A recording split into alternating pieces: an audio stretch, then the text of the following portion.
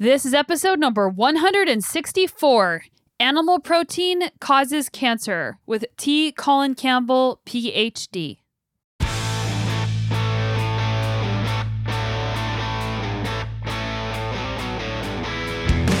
Welcome to the Sonia Looney Show. This is a podcast about how to live a high-performance life, spanning the categories of mindset, plant-based nutrition, inspiring stories, and sports science to help you be better every day. Nutrition is really what controls cancer growth. As long as you're consuming the wrong kind of foods, the cancers are going to move forward. If you then switch to the other side, that's what we showed in our studies. The cancer disappears, and you don't get rid of those genes. They still hang around. But at least the cancer is not growing. You're not feeding the genes.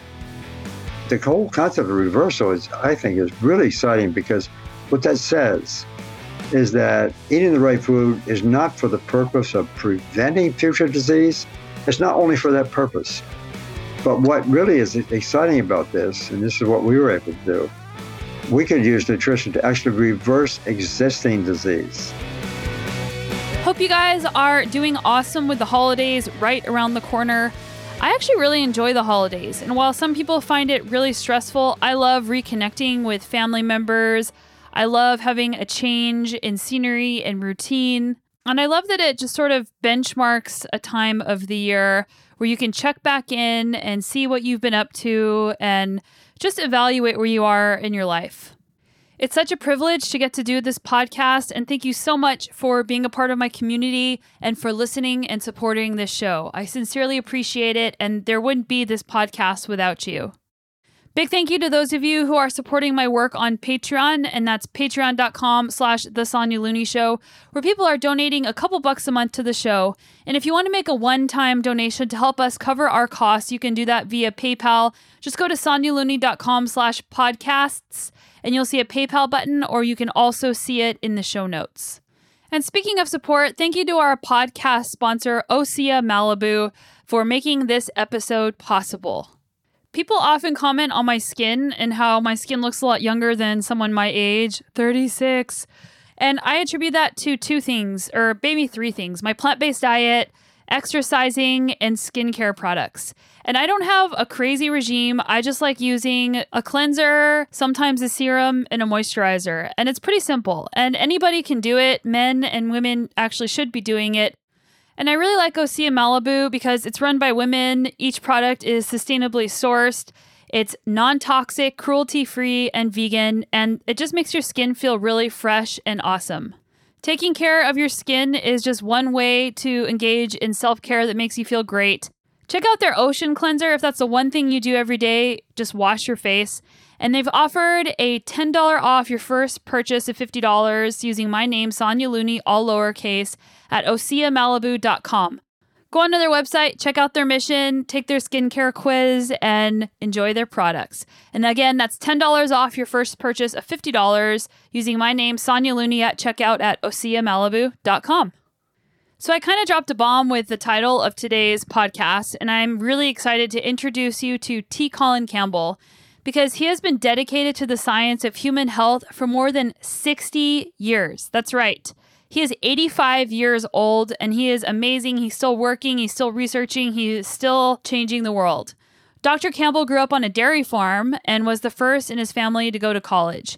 He has his PhD and is MIT and Cornell trained and educated in nutrition, biochemistry, and toxicology. His primary focus is on the association between diet and disease, particularly cancer, and he has spent his entire career looking at these things. Although largely known for the China study, one of the most comprehensive studies of health and nutrition ever conducted, and recognized by the New York Times as the Grand Prix of epidemiology, it has sold over 2 million copies worldwide. Their studies have shown that animal protein has a very strong effect on the growth of cancer. Milk protein in their experiments turns on cancer 100% of the time. If they took it away, they could reduce it down to zero. Dr. Campbell's profound impact also includes extensive involvement in education, public policy, and laboratory research. He is also the author of the New York Times bestseller Whole and the Low Carb Fraud, Several documentary films feature Dr. Campbell and his research, including Forks Over Knives, Eating You Alive, Food Matters, and Plant Pure Nation. He continues to share his evidence-based information on health and nutrition whenever given the opportunity. He has delivered hundreds of lectures around the world, and he is the founder of the T. Colin Campbell Center for Nutrition Studies and the online plant-based nutrition certificate in partnership with eCornell. And I personally just completed this certificate, and it's a 6-week process, and there's so much amazing information. If you're interested in learning more about plant-based nutrition, and it's not only about nutrition, it's about policy, it's about the environment. There's a lot of different things that you're going to learn. I highly recommend going on to eCornell and looking for this plant-based nutrition certificate and getting that going. Dr. Campbell is really near and dear to me because he is probably the main reason that I changed my diet about 6.5 years ago. I saw the documentary Forks Over Knives where he is featured, and one of my main fears in my life was getting cancer and feeling like I had no control over it. So after I saw some of his research presented in this documentary and then going and looking for more, he's done over 300 studies, I realized that I had a lot more control over my health than I thought, and that's when I decided to make the transition. We cover a lot in this episode. You're going to hear about his research in the Philippines, which is actually something different from the China study, and I highly recommend you pick up the book, The China Study. Why we need to stop taking the reductionist view of nutrition, how to overcome personal bias in science, and I think this was really important because he actually did his PhD dissertation on why you need animal protein, and he was able to see the results of the research he was doing in the Philippines and change his stance and viewpoint on it. And that's incredibly hard to do, especially whenever you did your dissertation on that. We talk about why whole foods plant-based is better than vegan, complications of groupthink and industry government interference. And it's really, really disheartening and crazy how much industry plays a role in recommendations that the government makes. We talk about how much animal protein is too much, the mechanism with animal protein that causes cancer, why most doctors don't know a lot about nutrition, and what does protein deficiency actually look like. You're going to learn so much in this podcast. Dr. Campbell has so much to say. I highly recommend that you check out his eCornell course and also listen to him. He's been on tons of podcasts. He's given so many speeches about this. If you want to hear about how and why animal protein causes cancer, this episode is definitely for you. And hey, approach it with an open mind. If this sounds like BS to you, I promise you that it isn't. And this is probably one of the most important things that you could ever listen to. So here he is, Dr. T. Colin Campbell.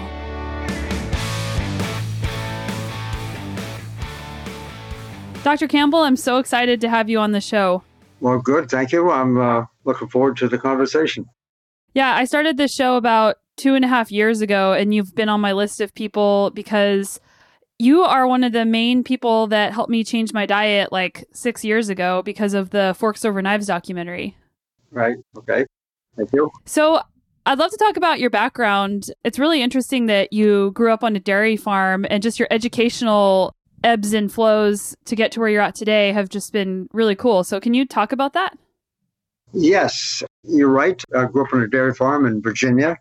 I was the first in my family to go to college, to be honest about it, either on my mother's or father's side. My father only had a few years of elementary school education, so it was a big deal. It's just going to school. And then, of course, I then went to graduate school eventually at Cornell, did my master's doctoral degree there. I completed that in 1961. That's a little while ago. After that, eventually went to MIT. I was there for a couple of years as a postdoctoral, we call it, research associate. And then I took a faculty position at Virginia Tech in biochemistry and nutrition. And there we had a major program with the State Department, U.S. State Department, in the Philippines that was intended to develop a model for feeding malnourished children that is typically found in poor countries. And so I spent 10 years actually being the campus coordinator of that program and spent quite a lot of time in the Philippines. And before I tell you what I did there, if I can go back to my graduate school days, I did a doctoral dissertation essentially on promoting the consumption of more animal protein. That was the big deal. The nutrition community in general really thought at the time, and they still do for the most part, that you start a good diet by eating lots of animal protein. So, as I say in my doctoral dissertation, I was involved in a research project to show, in fact, that's true. In any case, that was published. Then, if I can now jump ahead where I was before, when I got to Virginia Tech on a faculty there, and I was in charge of this project in the Philippines designed to, develop a model for female children. The thought of the day in our community was making sure that these children in situations like that, they got enough protein. So here it was, I'm coming from a farm milking cows, if you will, in order for all I get that good protein. I'm doing my graduate work along the same lines. I get to the Philippines, and there we're promoting the consumption of protein again. But I saw something at the time that was a little puzzling. I got the impression that the few children getting the most protein, and there weren't many in the Philippines, quite frankly, but the few getting the most protein had a higher susceptibility to getting liver cancer, which was odd. And then about the same time, there was an experimental animal study in India that sort of supported that idea that the higher the consumption of protein, the greater is the risk for liver cancer. And that was another hat I was wearing, the whole question concerning, what's cancer and so forth and so on. And we tended to assume in those days, and unfortunately today almost everybody still assumes that it's wrong, that cancer is caused by chemicals, causing mutations. So I had a problem because on the one hand, we're trying to identify a protein source for these children. And on the other hand, I'm seeing this information that more protein might mean more cancer. So I came back to the States. I was just going to the Philippines a few weeks at a time, but I came back and organized a research project funded by the National Institutes of Health, that's NIH, which is the major research institution. I got a grant to study this question, namely, does protein cause increases in cancer? And so that particular grant lasted for the next 27 years. I kept getting renewed because we were publishing all of that. It's in the scientific literature. We were getting high marks on it. And what I learned from that was really quite staggering. The increase in protein, in this case, it was animal protein. I wasn't concerned about whether it was animal or plant, but in any case, as we increased the consumption of protein, and it was milk protein, the main protein of cow's milk, as we increased that protein, we just turned on to cancer like in 100% of the time, essentially. If we decreased it or took the animal protein away below the level it was needed, we could cut it off to zero. So this is really a staggering sort of observation in a sense. The protein had a very powerful effect on the growth of cancer. And we published, I said, lots of studies on that. It's well documented, but quite frankly, no one really wanted to hear that. I was also kind of surprised too, but, I follow the science myself. I try to stay away from personal bias or personal preferences. And so this is what the science was showing us. And at the same time, being that's true, we did it a number of times, I also wanted to know, how does it work? That's also pretty typical in science. And so being a biochemist, that's what I did for some time. I had a number of graduate students who worked for me and got their PhDs. And we were looking for the so-called mechanism responsible for this effect. And every time we looked for one, we found one. That led to another rather spectacular sort of observation that nutrients don't necessarily work by just causing a single change, like a single mechanism and affecting a single disease. They tend to work together. And that led to the concept of holism from my point of view. And eventually, as the years passed, as I say, it's been many, many years, this whole idea has exploded until I finally wrote a book, The China Study, in 2005. And I didn't know at the time whether that book was going to be successful, but I wrote it. We did, and I wrote it with my son, who at the time was a good writer. He was in theater from Cornell.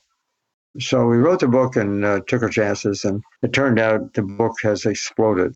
It now holds a world record, as far as I'm aware, in the sense that there's been at least 48, in fact, I'm sure it's over 50 now, foreign translations of the book. And so it's all over the world. I've given a lot of lectures on this, at least 900,000, somewhere in that neighborhood, a lot to medical schools. And I took those original observations, fairly straightforward, fairly narrow. Namely, it was an experimental animal study of all things. and turning on cancer. If I should add this point here, if it's of interest, if I had have taken those results, and if they were only half as much as what we saw, or even a tenth as much as what we saw, and I went out to the business community and said, hey, I got something here. I'm not going to tell you what it is. I got something that can turn off cancer or change it, up and down. I'm sure I could have probably got the $1 billion is plus that's necessary to do research on that. But in this case, it was something pretty simple. It was just nutrition. And so it's been very controversial to say this whole idea of turning cancer on and off just by adjusting the level of protein is pretty spectacular. It turns out what happens in the case of cancer also is true in heart disease. And the interesting thing about heart disease is some of that was known in 1909, long before some of the people now these days are talking about it. So this all has gotten me into really a lot of enthusiasm talking about the whole food plant-based diet, which I would argue is fairly simply put. It's very, very complex. It's infinitely complex biology. We have to understand that. But as far as its use is concerned, it's pretty straightforward and simple. Namely, just eat plant-based foods, vegetables, fruits, grains, even nuts too, legumes, etc. And not worry about, how much of one you have and how much of the other. All that, those numbers kind of thing are kind of silly. But just eat those kinds of foods. And as much as possible, eat them in essentially in the whole food form. That means they can be cooked and, they can be almost anything, just as long as one's sticking to that, number one. And number two, avoiding foods that have animal protein in them, which obviously means animal food. And then one final thing, I think, don't add back a lot of salt, sugar, and fat to whatever it is one's eating. And when it's done that way, the results are spectacular. So when that, as I say, that book came out, and I got all kinds of invitations. I've been speaking all over the world on this. It turns out that there's a lot of enthusiasm because it really works. And of course, in the more recent times, there's some other people now getting into this. They're not nutritionists, but they're talking about it. And doctors are getting interested too, which is kind of exciting. So there's, in a sense, my story, there's a lot more to it than that, but it might give you enough background to start with. Yeah, and I mean, there's so much in there. And my first question is, you mentioned that you like to focus on the science and not let your personal bias get in the way. But that's actually really hard to do. And I think that even with people now, when they're trying to decipher like what is the healthiest diet for them, our biases get in the way all the time because of other things that conflict that we've read that maybe we're not sure what's true, or this is the way that the world as they know it works. So you said that you did your dissertation on consuming animal protein and you had done a lot of research in that area. So how were you able to overcome that personal bias? That is the $64,000 question. Actually, I like science. I really respect science tremendously. For me, a synonym for the word science is integrity. In other words, science as originally devised, the philosophical construction of the concept of science, is basically staying true to the facts, which means, being careful not to let biases get in the way. I got those results. And of course, they were against what I had originally thought.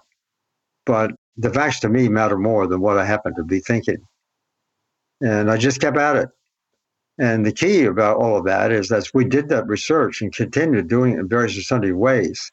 It was judged to be high quality because I was able to renew that grant every 3 years, 8 times over the years. And it's very competitive to get that kind of funding. It was only a 16% chance of getting it renewed. And I did it 8 straight times. So it gave me satisfaction that as far as the science was concerned, it was, not to be challenged in a sense. Secondly, when I was publishing it, I published it in the very best journals. And again, I get really high marks. We got high marks on the quality of the research. So with that in mind, when you say this kind of thing, I can't turn away from it. I don't care what. Some stuff started coming my way, if you will. It was a time people wanted to throw me out of the university or discontinue my association with my professional society, even though I was elected to be the president at the time. And so I understand what it's like to be living in a dark place in a sense. But at the same time, the facts are there. And I know that when the story is told to its fullest extent, it does more than all the pills and procedures combined. We're actually a medical society. We're a society that relies on pills and procedures. That's what it comes down to. And I've written another book, just now going to be coming out soon, telling my story and telling some of these issues. Why the pushback? Why is not nutrition taught in medical schools? I'm sure I know the answer to that. Not a single medical school in the country teaches nutrition. It's really unfortunate. I should add a side comment on that. There's a lot of MDs that have gotten in, want to talk about this. Not a lot, but some. And there's some of them are well-meaning and honorable people, but there's some of them that are, in my view, scams. They've never had any training in nutrition. And so they go off talking about this diet in various and sundry ways. It's quite frankly more problems than solutions. And so in my estimation, there's only one kind of diet that people want to really be healthy. There's only one kind of diet, and that's eating the whole plant-based foods. We're getting as close to it as possible. And of course, it's challenging. I know it's challenging. We have to change our diet, and my wife and I have been married for 57 years. She went along with this and really kept things in order for our eating. And our grown children, they're 5, they're all into this too. And their spouses and our 11 grandchildren, we're 100% plant-based essentially because it works. I'm 85. You may know that or not know it. And I don't use any drugs. None of us use drugs. Nutritional effect is so incredibly powerful if they do it this way. Vegan diets don't work really very well because that concept it has a good foundation, a good concept, and I understand that. To try to reduce, animal or maintain animal welfare, which is fine, that's great. But if that's the only message, people tend not to do the right thing. They won't eat animal food, yes, but what they do is they substitute a lot of convenience and processed foods. They get some advantage. They can get some advantage for sure, and it's significant, but they don't get the full advantage of being able to actually cure disease and all of that. 90% of vegetarians are still using dairy, and that's a problem. So coming back to your question, I would argue that if we really want to know something as complex as this, and really know what really is the best solution, we've got to turn to science. And unfortunately, none of the people, almost none, in fact, I don't know of a single person who's actually out lecturing on this or writing books about it. I don't know a single person who's ever done experimental research in nutrition. And certainly they have not published in professional literature. Some are quite good in telling the story, and they've seen parts of it. But the science itself is what makes the difference. And I don't know how else to put it.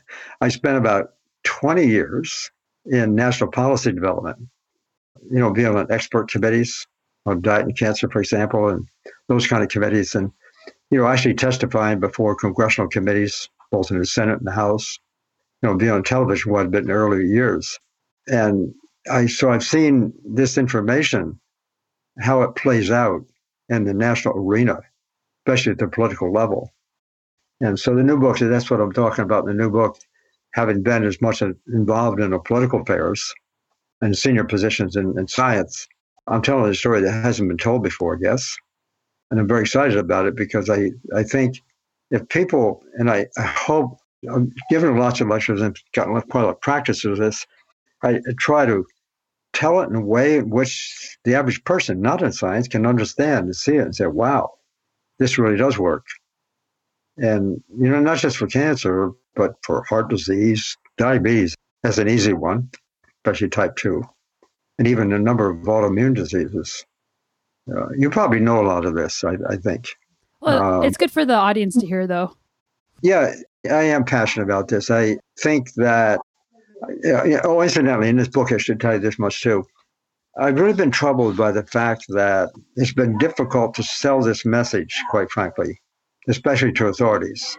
Yeah. especially to the medical community and that sort of thing. It's difficult. It's difficult to sell the idea even to one's spouses, in a lot of cases, or family and friends. And so I've been concerned about that for some time. And I believe a lot of that has to do with the fact that the public has not been told the truth about this. And nutrition as a science is terribly confusing. So for the non-scientist, they're hearing all these stories, this, that, and everything else. And I mean, how can they believe anything really sometimes? Not to mention the lobby groups and all the big industry behind some of the conflicting information. I've seen that in spades.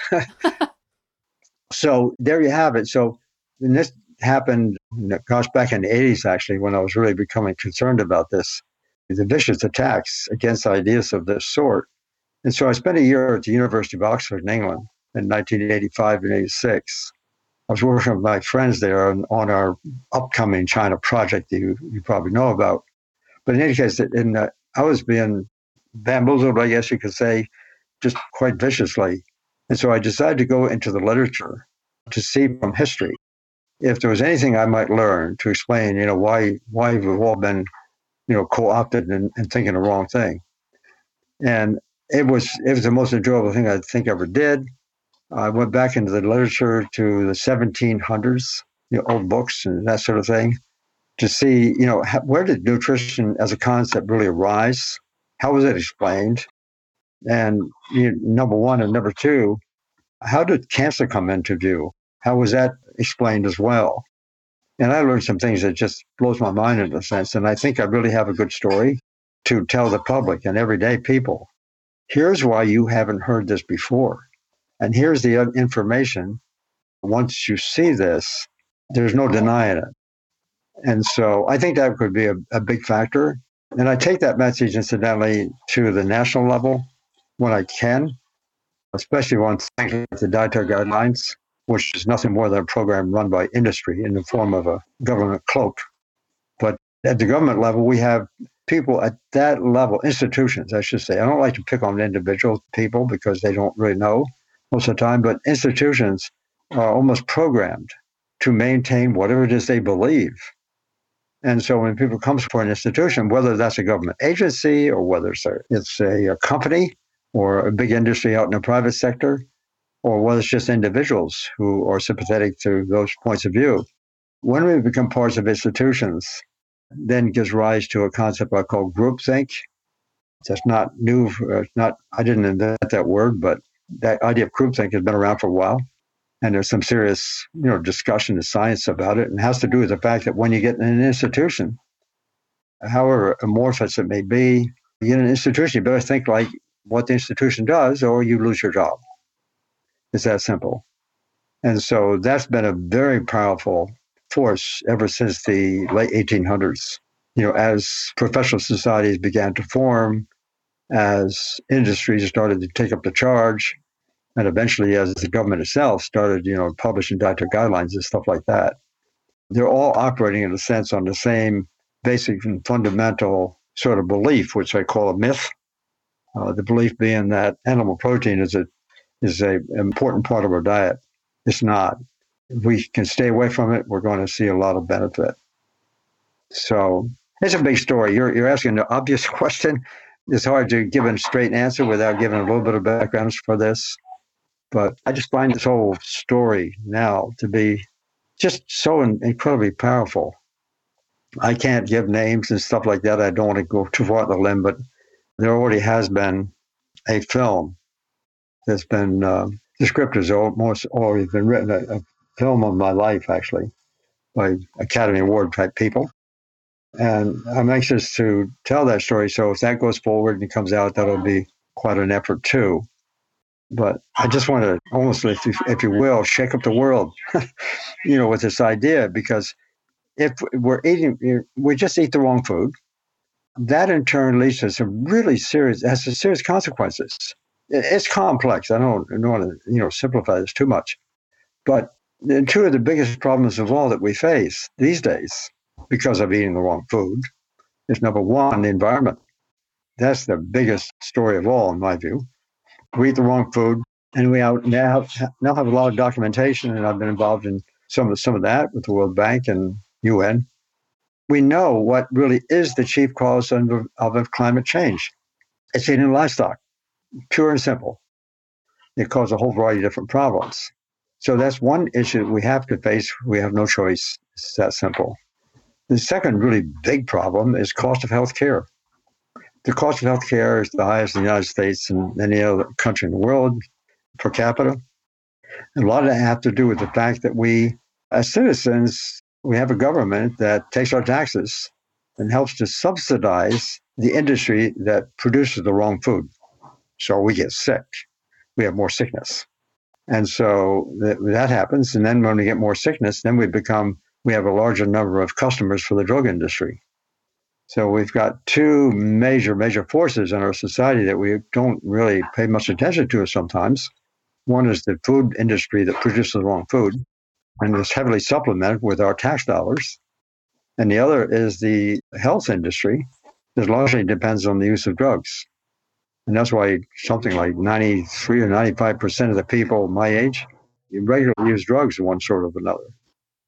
And so I'm glad you're young and you are taking this charge on, because it's your generation that really, I think, can cause change. But knowing what the facts are is always helpful.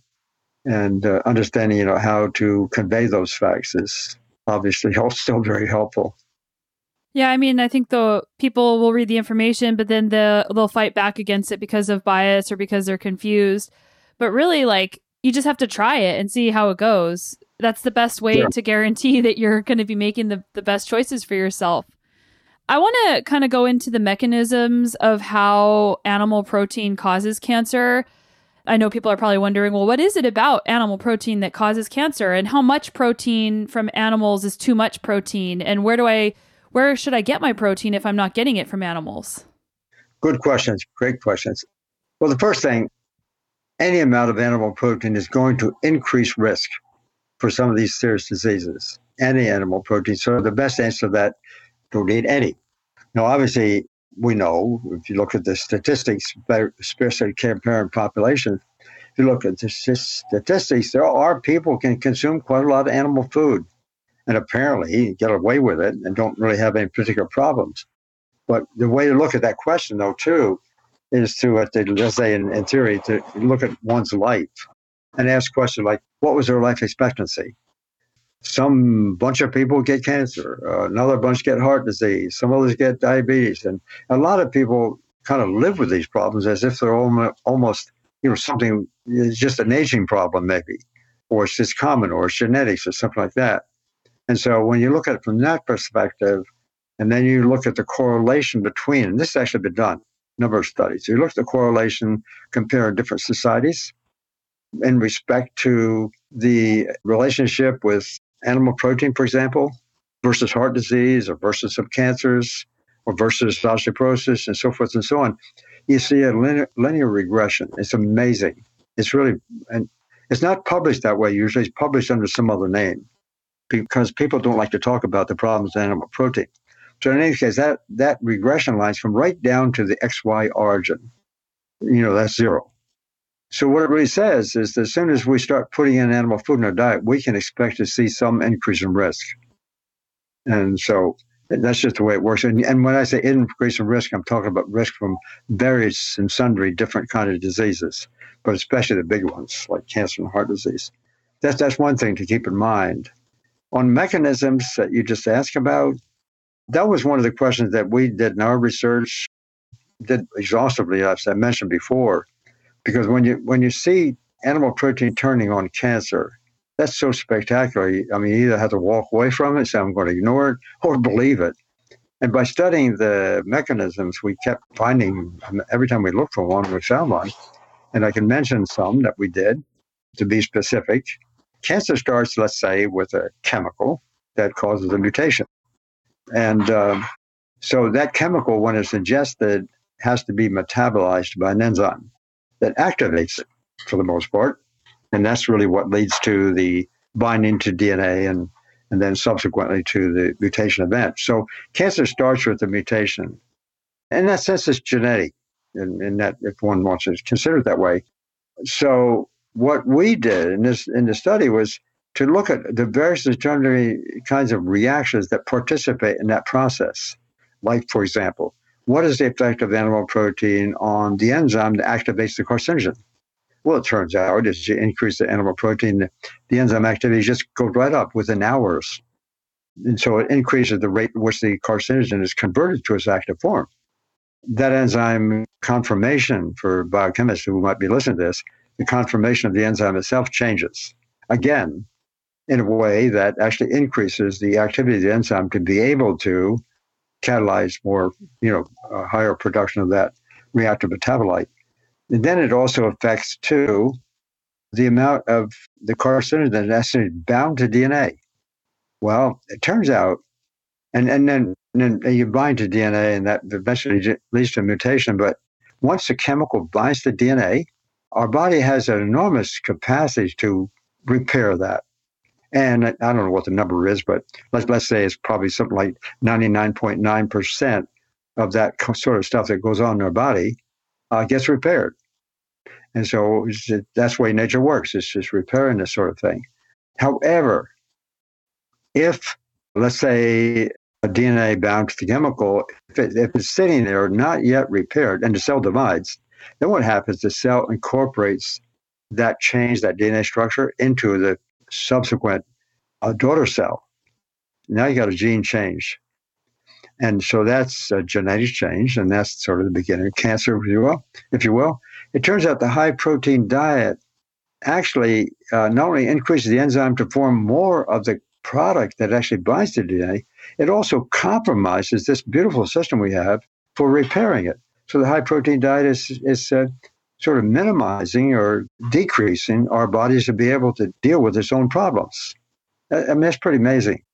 And so then when the new cell forms, let's say a daughter cell forms on occasion, one chance in whatever it is, they change. A whole bunch of genetic changes obviously participating in this. But in any case, at that point in time when you have the new cells, cancer cells, if you will, they're now programmed to get cancer. All they need to do is be fertilized.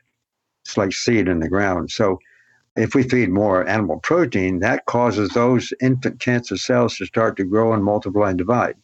And that, too, there's a number of steps in there that we were able to demonstrate that are switched, they're changed by animal protein. And so what happened after, seeing 10 or 12 of these kind of mechanisms we looked at, and to see them all change in the same direction, that opened up our eyes and opened up my eyes to a whole new concept of what nutrition really is. Nutrition, as I mentioned before, a single nutrient has multiple mechanisms that operates that way, but then you can just imagine if you have a zillion nutrients all working together, all doing plus and minus kind of things. It's an amazing sight to see. And so I know what I've just explained here is for, especially over where I have a blackboard in front of me or a computer screen or something, that change that occurs, it's dramatic and it can happen quite quickly. And there's a whole lot of nutrients that participate in one way or another. But an animal protein itself, that nutrient does it best. But when we consume animal foods to get that animal protein, we're changing a lot of other things at the same time. We tend to decrease our consumption of plant foods. A lot of plant foods has good stuff in it, and it kind of represses that. So we got a sort of a war between animal nutrients on the one hand, plant nutrients on the other.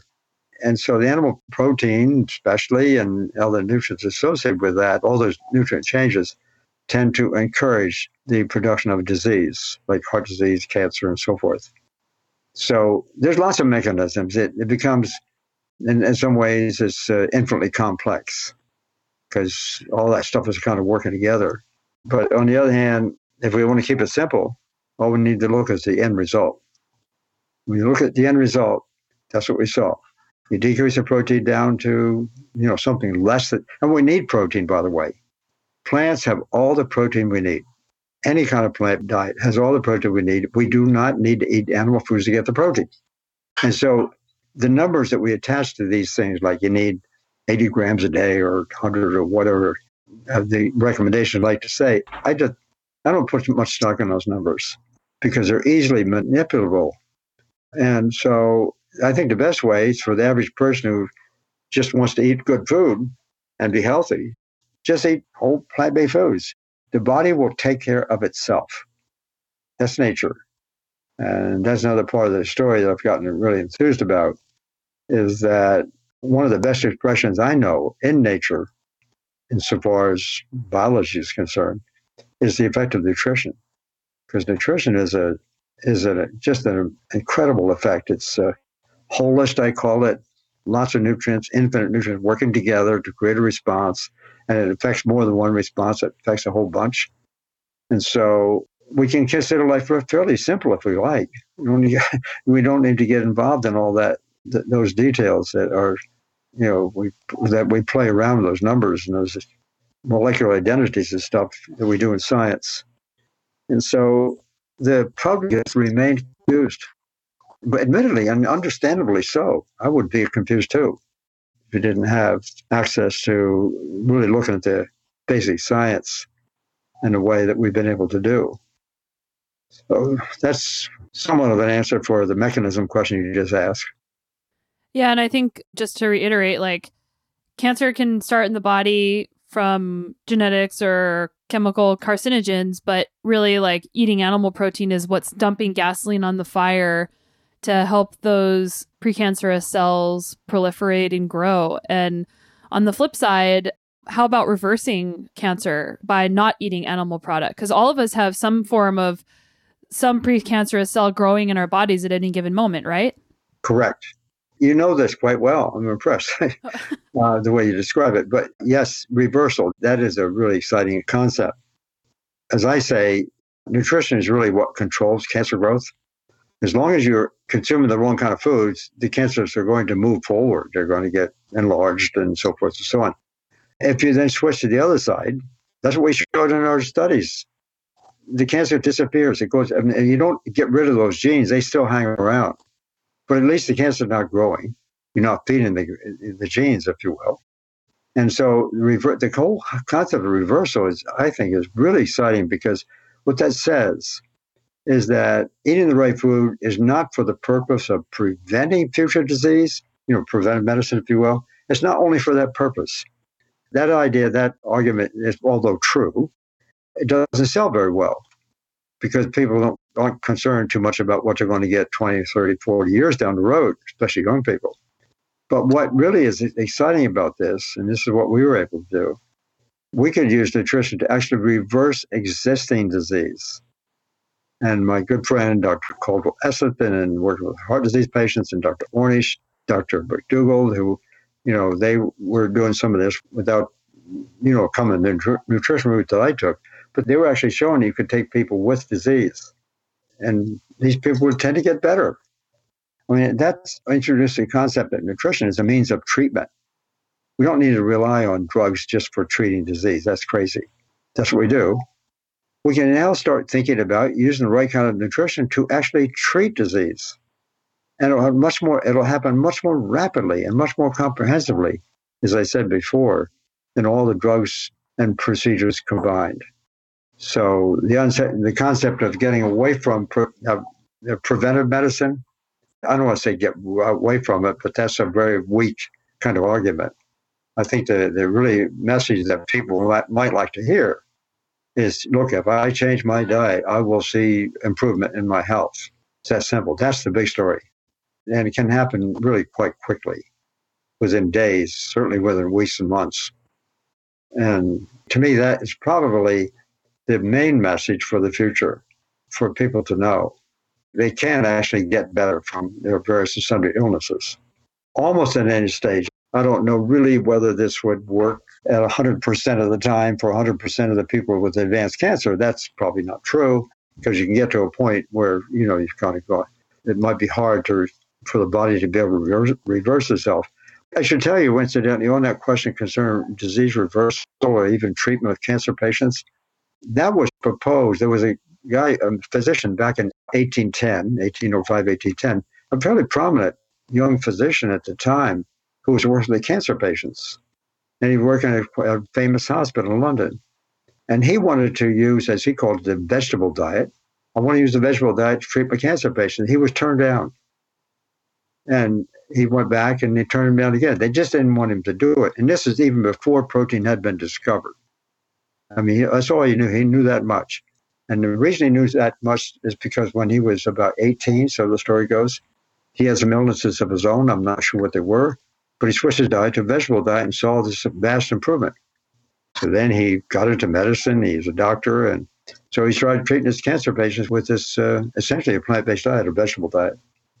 And so all the years since, anybody who wants to even imagine doing that kind of study, it's been denied until now. And even now, it's been tried on a, kind of a show me the results, and then we'll go to the next stage kind of thing. That's my son, Tom, and his wife, Erin. They're both MDs. Tom he co-authored the book with me. Eventually went on, and instead of acting, he was an actor. But instead of pursuing that, he decided to go to med school. So he went to med school, and so he met his wife, and one thing led to another. They got their degrees, they did a residency, and then Tom was hired by one of the big hospital medical systems in the country. And now he's got a research project underway to test the effect of this diet as such, not on single nutrients, that doesn't work, but just test the whole diet on people with, in his case, one study he has underway right now is women with metastatic breast cancer. That's probably one of the more serious of all of them. These are women who had breast cancer, it came back. In a sense, it's sort of spreading, if you will. And so he's got, I don't know, I think he's about 15 women in that trial so far. We're going to see what happens. He's limited in some things what he's able to do because everybody else is skeptical about it, but he's doing it. And I'm kind of excited for it, taking the first step on how to do that. And to go back to your question, I would like to know. I mean, for me, the research and theory suggests this is true, but we don't know. We need proof. I'd like to know if people with cancer, already diagnosed with cancer, and maybe even in fairly advanced stages, I want to know the extent to which they just changed their diet totally, if that would cause a reversal. I mean, all the evidence I have says yes, there's a really good chance that's going to work, just like it does in heart disease. But it has to be done the right way. And the formula for reversing heart disease is the same as the formula for reversing, I would suggest, cancer and diabetes and some others. So there's a lot right now begin to happening. We'll see. I mean, some of us have to wait for this, do more research, but we certainly have enough information to make changes now. And my take on that is that two things. First of all, the public tend not to know this information very well. That's understandable. And one of the reasons they don't really understand it very well is, first off, doctors aren't trained in nutrition, so they don't understand it. They think of nutrition on the basis of a single nutrient kind of effect instead of thinking of it the other way around. So physicians are all good and well-meaning people, went to school, they want to work with people. They're not given the information that really works. And then on top of it, some of them are, they're beginning to switch, and it's all very exciting, and they're starting to treat their patients this way. But the problem is they're not being reimbursed properly. It's hard for a physician to get adequate reimbursement for services if they're just going to tell people to eat broccoli.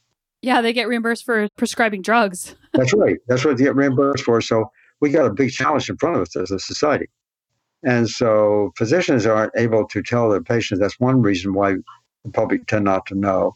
The second reason is the fact that the government, and this is where I come in too, I've been very much involved in much of this, especially in early years.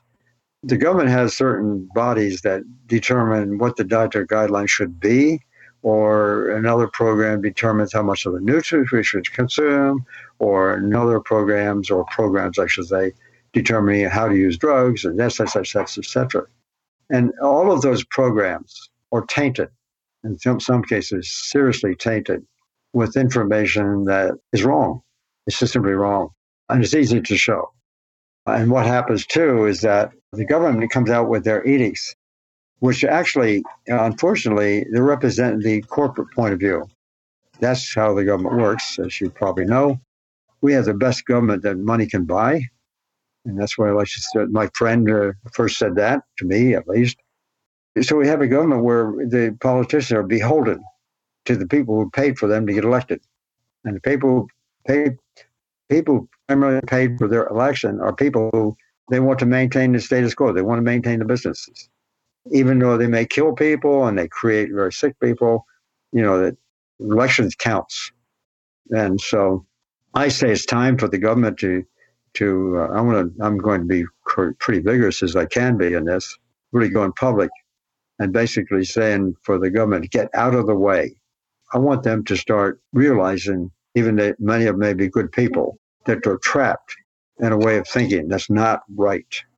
It may make money, it may make a lot of money, but I don't see a point in making a lot of money on making people sick. To me, that doesn't register.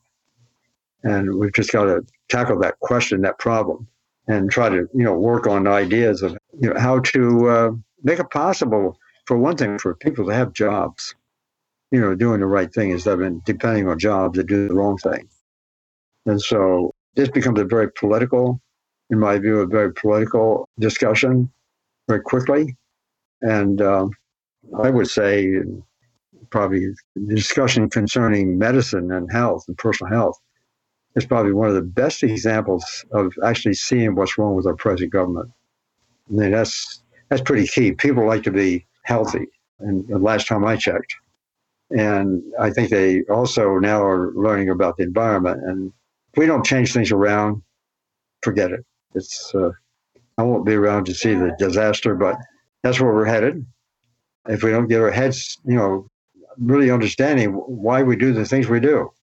So it's a very political thing. I want to participate as much as I can on that question, especially for the upcoming elections if I can, because I've always been interested in political affairs and I'd like to see responsible government. But now with so many of the candidates, vying for attention, if you will, and many of them very good. They're all good. As far as I'm concerned, most of them are really very good people, except for one character that's in the government now. But let's assume that they're really good people. They want to do the right thing, but they're kind of entrapped in making discussions that are kind of superficial and don't really mean a lot for the long term.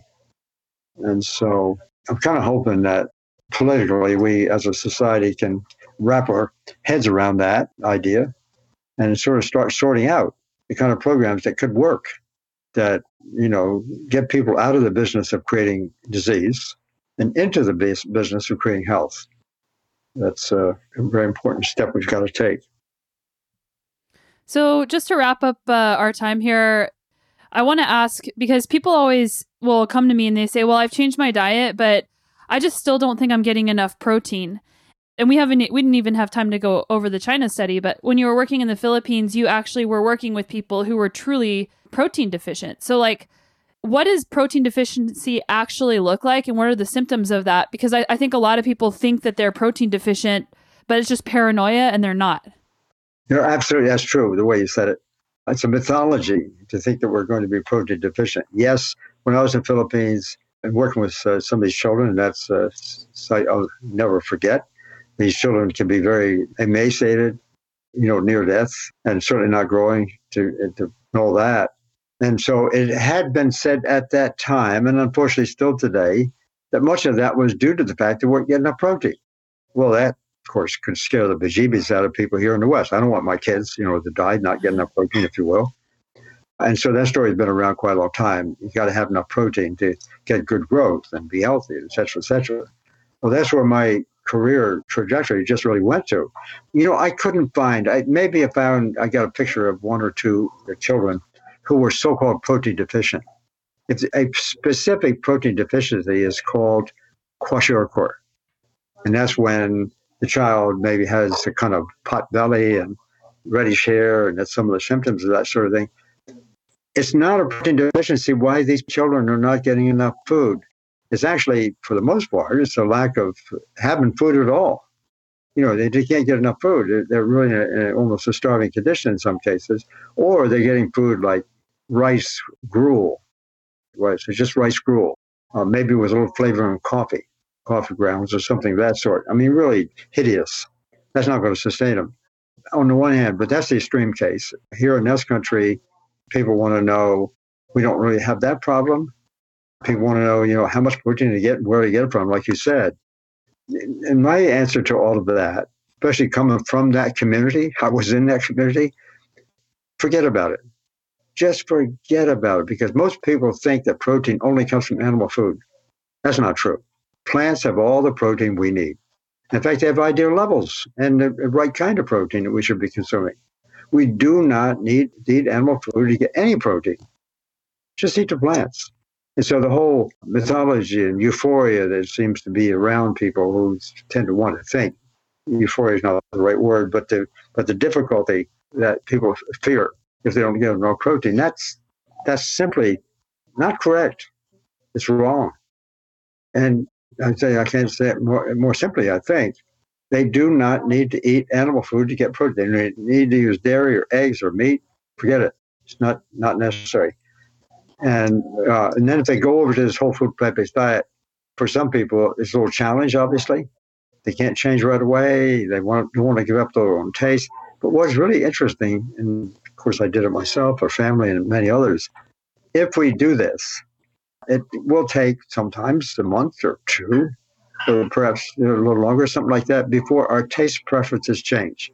And when you get to that stage, especially not using a lot of added oil and added fat, but when there are addictions, when we get to that stage of just eating plant-based foods, then you say, wow, this really tastes. And then you just wonder, you look back what you did before and you say, how in the world did I eat that stuff? So our bodies are able to change and actually put us in a position that we really enjoy the food. I mean, I thought I myself, I'd never get that stage, but it worked out that way. And it's very good.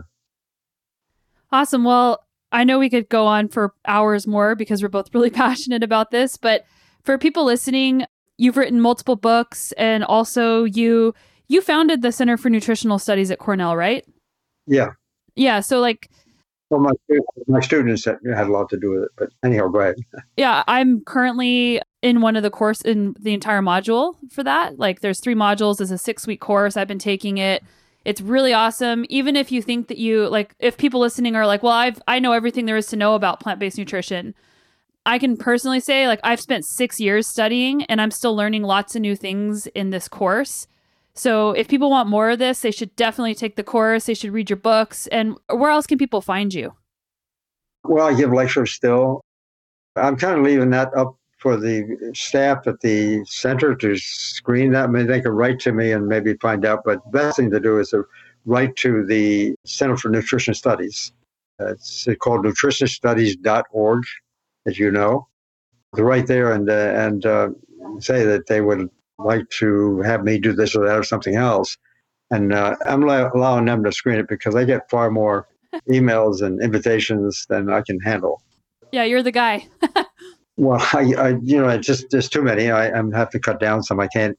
I don't really want to travel across the world, which I've done dozens of times to do this. But so I give talks, and I say it's probably one of the best ways. Read the stuff I do. Maybe listen to podcasts like this. I wish I could have the time and resources and that sort of thing to tell what I want to tell, because I'm just so keen on people knowing this. I don't want to do it for any money myself. I'm not obviously wealthy for sure. I don't care about that. All I care about is just the information getting out there, because I don't like to see a lot of sick people suffering. That I can't take that. No one else really can, I think. And when we have a solution to it, I'm really passionate about getting it out there. So, especially for children. And the fact that I've had Dr. Esselstyn on the show as well. You guys are both in your 80s and you're still just killing it and doing so much work and just still making changes in the world. And you're both eating the same way. You have your health, you have your energy. This is what your 80s should look like. And I just think it's such a great example for the rest of us. So thank you so much for everything that you've done, for your entire life's work so far, for taking the time to be on this show and really, really changing the world. It's been an honor to talk to you. Thank you so much for the invitation. I look forward to hearing more from you. That'll be great.